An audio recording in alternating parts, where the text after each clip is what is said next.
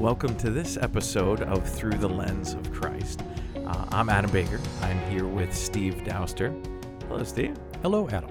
And we are coming together again for a conversation to be able to talk about spiritual things, to be able to, as we normally say, we talk about things that are whether culturally relevant, things that are happening in the news, or things that from a biblical and theological perspective, how do we understand more about Christ in everything? And the idea behind Through the Lens of Christ is to understand that everything that happens in our lives and everything serves as believers, serves to bring us closer to Christ. So it serves to change us from the inside out and serves to do a good work in us. So we desire to see that. And so sometimes that can be the difficult part, is to actually view everything through the lens of Christ. And so we actually want to have conversations about those things. And so I appreciate and value Steve's time. I appreciate and value Ashley's time, who is our producer and does a great job. And we just found out we're here to make her life easy, Steve. Yeah, that's really good. Well, we all work well together, and I'm thankful for that. So it's good. But we are, so for this episode, we talked in the last two episodes about spiritual disciplines.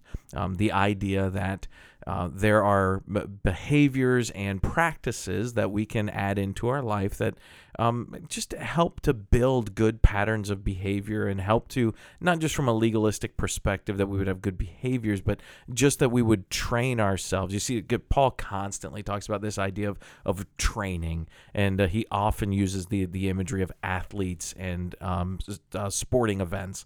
And so the idea that we practice, and the idea that we have muscle memory, and the idea that we're trying to not just change our behavior, but we're trying to make sure that from the inside out we understand what it means to be changed. And so these spiritual disciplines are put into place so that we would do that. And we talked about the word, the idea of study, and we talked about meditation, which go hand in hand. And so how do we focus on the word? How do we study scripture? So those are important things. For the next two episodes, or if we combine them into one, we'll see. But for the next two topics, we're going to be talking about prayer and fasting. And again, two things that go very much hand in hand. And so we're going to start with the topic of prayer. And we'll start generally talking about what it is, what's the purpose, what do we know about it, and then understanding how it impacts us. So I will ask Steve for his thoughts on prayer. I feel like I'm always often the one that has to jump in first because you're the setup guy. So I get that. It works. It seems to work out okay. I get to say like a bunch of meaningless words at the beginning, and then I turn the actual hard stuff over to you. Right, because I was thinking too, here we are again. We don't talk about this stuff before we get here. We just get a topic and come and start talking and thinking. I mean, I've thought about it a bit all throughout the day. I'm sure you probably have too. But yeah, so prayer. What's the question? Is it what is it? How do what can we do with it? And what is God's purpose in it? Anything you've been thinking about prayer or what you would like to bring out? Sure. Well, there's a couple things I guess I think of to start with. One would be what is it? I think it's a bit of a conversation with God in a way. Certainly opening ourselves up. I think of confession being a prayer. Talking to God about ourselves and trying to listen and feel for a response that the Spirit brings to us about God and what He would say to us, what He would have for us. I think it's mostly us confessing us. And it could be, when I mean confessing, I don't mean confessing sins for sure, but also confessing other things like truths, like who God is, who we are, what we're feeling, what we're doing, why we're doing it. And trying to be quiet and let God respond to us. That's certainly a thing. I think it can be, individual. It can be corporate, very personal oftentimes. Sometimes also impersonal. I think it can be a lot of different ways. How's that for just a quick starter on prayer? That's good. I don't think we do enough of it. I think there's also if I could jump in again, there could be an element of we should be doing this all the time in different ways. Yeah. Too. Yeah. Paul's pray without ceasing. Yeah. Right. Without ceasing. Sounds like don't stop. Right. It's all the time. And so you're right. And then that becomes, I think sometimes when we hear pray without ceasing, we think, so I've got to have eyes closed, head down, your hands folded all the time. Right. And to your point, that's not what he's talking about.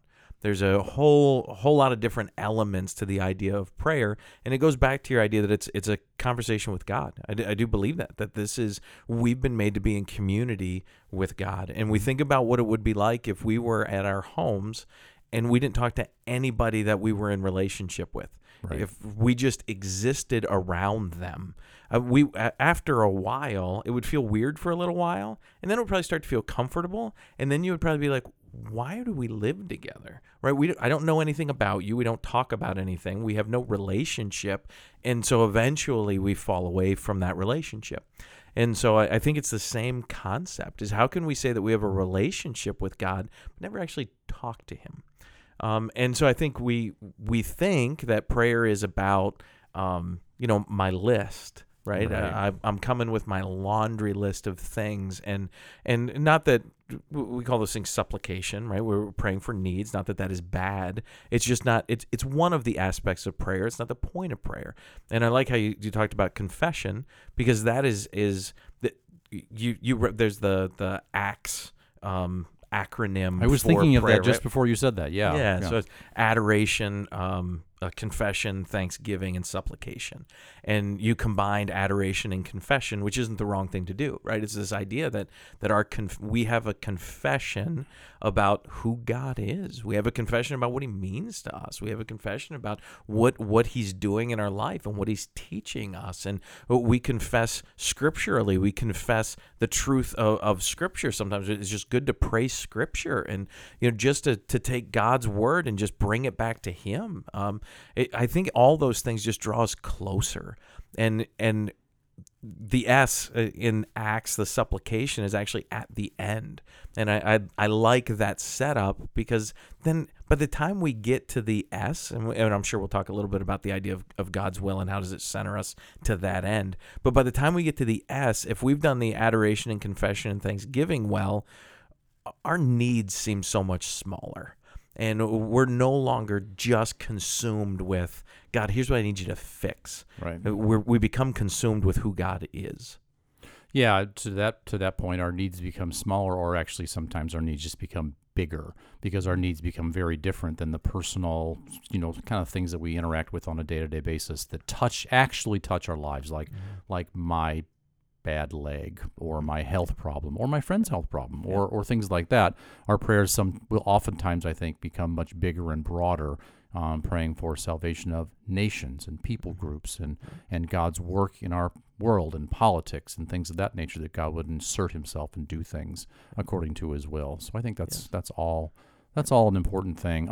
Would you say that prayer is somewhat then family conversation? In a sense, so we talk about, or we bring up on the podcast oftentimes, we're part of this new family. We've got this new name. We're in Christ. We're with Him, and we want to please our elder brother Christ. We want to please our Father because of our regard for Him and how we love them. And part of that is talking together and trying to understand one another, and then moving out from there in service and seeing God's glory and other things, and having that change us. Is that a fair way to look at it? Yeah, and you go to the family thing, you think about an event, you think about like a Thanksgiving dinner, a Christmas dinner, right? Sure. And so you've got family around, and one of the joys of that is the conversation. Right. And so you've got lots of inputs. You're talking to people, you're listening to people, you're constantly just in tune to what's happening around you. And at times, if you've got a larger family, it's a little overwhelming. Yes. And I think the point is the same, right? That we should be speaking, we better be listening, and we should certainly have times of just absorbing what, and I don't mean that in some esoteric sense, but truly just absorbing what God is trying to teach us. It goes back to the idea of meditation, and just, oh man, God, just let me think on who you are, and let me consider what that means. And He says He speaks to us in a still small voice. And so I think the idea of listening is critical too.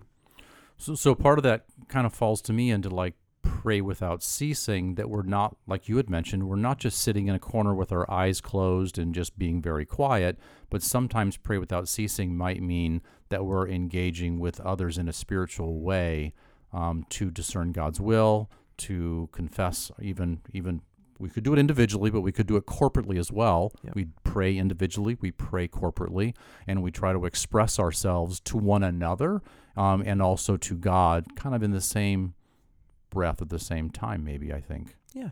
Yeah, I agree with that. Okay. Yeah. Yep. Do you also think that would be something that's entailed by, say, walking in the Spirit or having the mind of Christ? Is that also kind of in parallel with pray without ceasing? How would that interplay, do you think? Yeah, I mean, to tie that into, we don't get much instruction about prayer in Scripture. Right? No, there's not a ton, is right, there? you have the Lord's Prayer, which everybody goes back to, and right, you see a lot of prayer we in could Scripture. repeat prayers that are in Scripture like that, or like the Lord's Prayer. Yeah. Right, and so, but I think what we do see, and even when we see the prayers that are not there necessarily for teaching purposes, all Scripture is there for teaching, but when we not just pray them but actually understand what's being said and why they said it, I think it goes back to what your point was, is this. I think of Christ's prayer in John 17, where it's a beautiful expression about it's just the Son speaking to the Father, and they're just in this perfect communion, and that's what Jesus is talking about, is that you and I are one. Let the people be one, and let us be united, and let us be together. And he's not even praying. You talk about bigger prayers. I mean, and this is Jesus, but he's not just talking about and pray for all those right around me. He starts there, but then he moves out to and pray for those who haven't even been born yet. Right. Pray for those in the future. Pray, like, that's an amazing prayer. And so when you think about that aspect of that's what communion looks like between Father and Son, and we are now adopted sons and daughters, we should be having this constant communion. And you talk about walking in the Spirit and the mind of Christ, and I think that's exactly what he's talking about, is that we're, and it goes back to I not to oversimplify, but the major point of the Lord's Prayer, the teaching of that, is that reliance. We're relying on him. We're seeking out his will. We desire to know what he wants done. How are we going to do that if we don't have the mind of Christ? How are we going to do that if we're not flooded with the Spirit? How are we going to do that if we're not actually praying without ceasing? Yeah, so I think I agree with all that. I think that's all really helpful. I think also about it is, another way I think about it is, I'm just thinking out loud here again, is well, we could structure our prayers and we could try to, kind of manufacture these things, but seems to me like the first step must be loving Jesus and being, having the right motivation to pray rather than some self-centered motivation or something independent in ourselves that we want to fix in ourselves. So it kind of goes right back to what I like to go back to all the time, which is the gospel.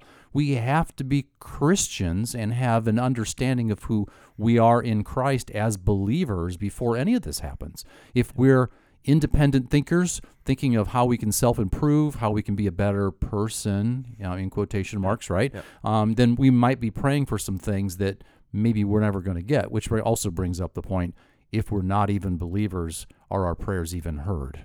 Which is another Great tangent question. that we can certainly go off on. But certainly, I've got to be in Christ first. I have to love Jesus, and I have to be motivated toward him, not being repelled from him, even though I don't understand some of this, but being motivated toward him so that I can actually walk with him, pray with him, and be in the Spirit and be in the family. Yes, and so you talk about all those aspects. Let's talk about the range of emotion we have. Right, we think about coming to prayer, and it's this beautiful, wonderful time of communion with God, and it sounds so great and wonderful and peaceful and amazing. How about when you're angry? Right. How I'm upset, I'm frustrated, I'm confused, I'm scared, I'm anxious. I've all these really negative things, and I think often we feel like I'm not going to pray then because I'm not in the right spot. I hear people say so often, like, I didn't pray today because I just wasn't in the right space. It's like, what does that mean? Because there is no wrong space. Like, right. It's just a matter of acknowledging that I've got emotion, which God gave me. Like, we've not been called to not have emotion. We've been called to not sin in our emotion, right? So I've got emotion, which he gave me. I need to give that back to him. I need to express that. And I think teaching people, too, that it's okay to come to God with our fears and concerns and our frustration and our anger and all of those things. We be careful not to, we don't want to be disrespectful to God Almighty. So we have to have the right, to your point, we have to have the right understanding of who God is. Right. but we still need to come to him with our full heart. We have to love him, and it seems like we have to come with him with needs. Mm-hmm. So we're not coming with him to give him something or tell him something he already knows. I mean, right? We're coming to him with needs. We need to know him. We need to know, and we need help. Yes. So to me, I feel like that's an element of prayer that's important for sure. Yeah. What about that idea? Well, two things I'm thinking of. One is the idea of, can an unbeliever pray to God and be heard? Mm-hmm. We might address. Mm-hmm. And then the other thing is, because I know we're going to run out of time eventually, we can't talk about this forever, but what are some ways that we can use prayer? Prayer can be used so that we might know God more deeply and we might glorify him as a spiritual discipline. So maybe we can hit those. Is that okay? Yeah, I like it. Okay. So start with the first one. I guess my scriptural understanding would be this, is that there's only one prayer that God hears from the unrighteous, and that is the prayer of repentance. Save me. Right? That's it. Yeah. The rest are, and again, I often tell people, because sometimes people get offended by that, like, "Well, you mean God doesn't listen to people?" Like, no. If you're having a conversation with somebody and somebody says, "I hate you and I don't want anything to do with you," at what point would you be crazy to go, "Hey, I want to give an ear to that," right? So the idea, not to overhumanize God, but the idea that if you've already rejected him, what's the point of conversation? Why are you even coming to him in conversation? What do you seek from this God who you've rejected? Like, what's the point of the prayer to begin with? Well, I think surely if we don't know God and we come in that way, we are actually being God, telling him what we want. Yeah. Give me, right? Yeah. Right? Yep. So we're actually, I think we're actually telling him what to do. Would you say that? Yes. Yeah. No, I think that's a good point. That's a good point. So then, also the other I think corollary to that is that if Jesus is our mediator, we're praying, and Jesus is really the one that takes our petitions to God, then he's the only mediator. There's no other way to get around it, right? We can't go around him, or he doesn't take some petitions to God and others. Well, that just goes directly to God, and I don't have to be here for that, right? So he is the only pathway, I think. Right. Yeah, I agree. Bible's clear on that. Yeah, and we even see, I think we've talked about it before, the idea of, what do I say and how do I say it and what do I, like, it's not super important yet. Right? I mean, the point is the position of the heart. Right. And so look, there's certain people I love to listen to pray, because I believe that they are genuinely in the Spirit when they pray, and it's just refreshing for me. I don't really care about what they say. I'm worried about how they're saying it, and you can just feel the honesty and genuineness of that prayer, and that is what warms me. Right. So I think God hears those prayers, and the Spirit, understands our groanings and groans for us, right? Yes. In Romans. So no matter what we say, if we're believers, that's making progress.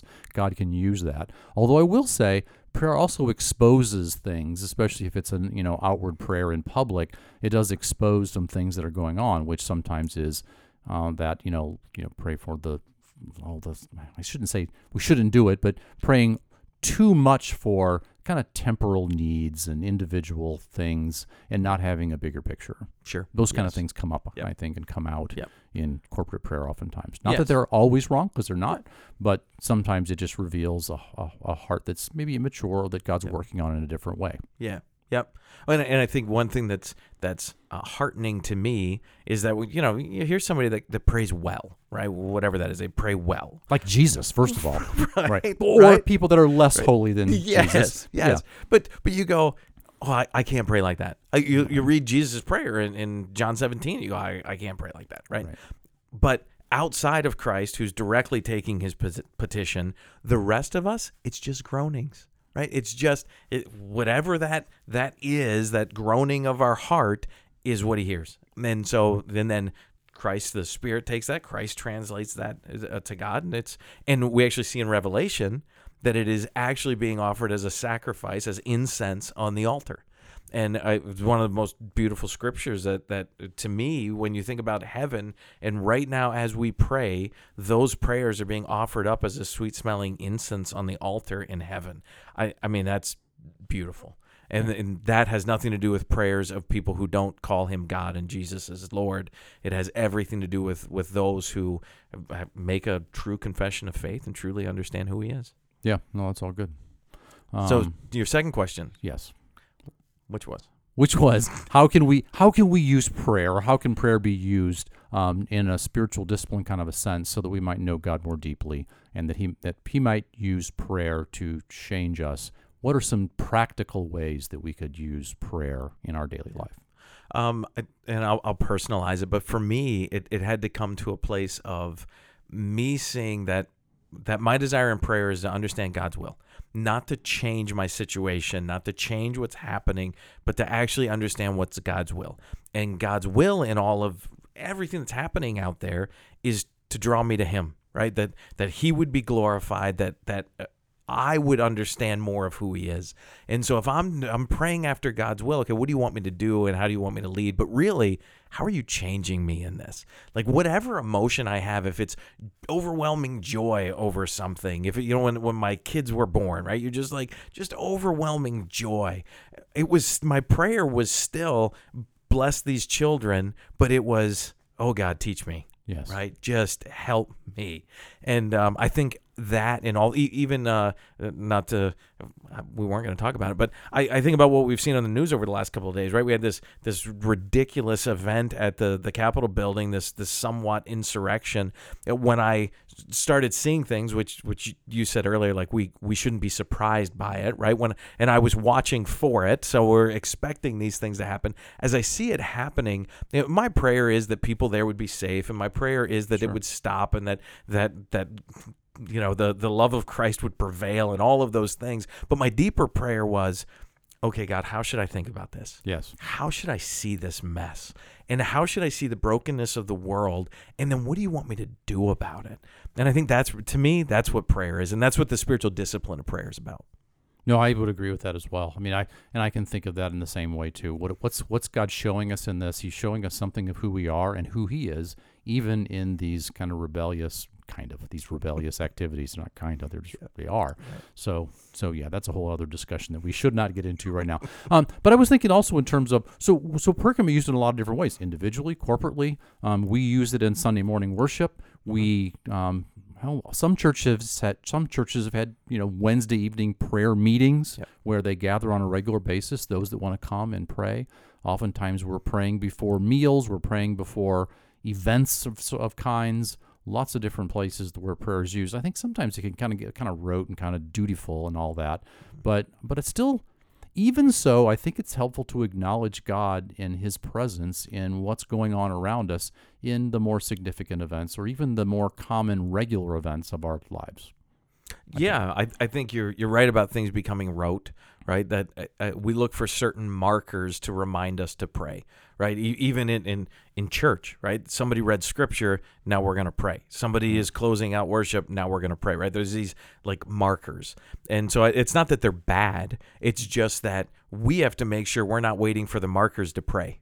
That the idea of pray without ceasing means that we are now just verbalizing a prayer to the body corporately that we're praying together. But the whole act of worship, the whole act of reading scripture, the whole act of preaching is all conversation with God. And if we're not careful, we can start to see prayer in these markers, and then it becomes, to your point, just really rote and stale. And we have to guard against that. Yeah, that's good. No, it's good. Well, this idea of prayer, huge topic. Yeah. We'll be talking about it for a while. We're going to talk about one of the, I guess I would say, co-features of prayer, the idea of fasting. We'll talk about in our next episode. But prayer is something that I know for both Steve and I, is something that is vitally important in our lives, is something that we feel empty when we don't do, even when we would say, well, I'm not in the place to pray. How do you continue to understand that you're always in the place to pray as a believer in Christ, and that we have to continue to fall on our knees? And we were told that we could come boldly before the throne. That's amazing. We could talk for about 20 minutes on that. Right. And that just popped in there. But yeah, how amazing is that imagery that we can come boldly before the throne. And why? Because we have confidence in Christ and what He has done, and we know that He has paid the price. And so we're thankful for that, so we want to have a constant conversation with our family. Yeah, good conversation. Thanks, Ed. Thanks, Steve.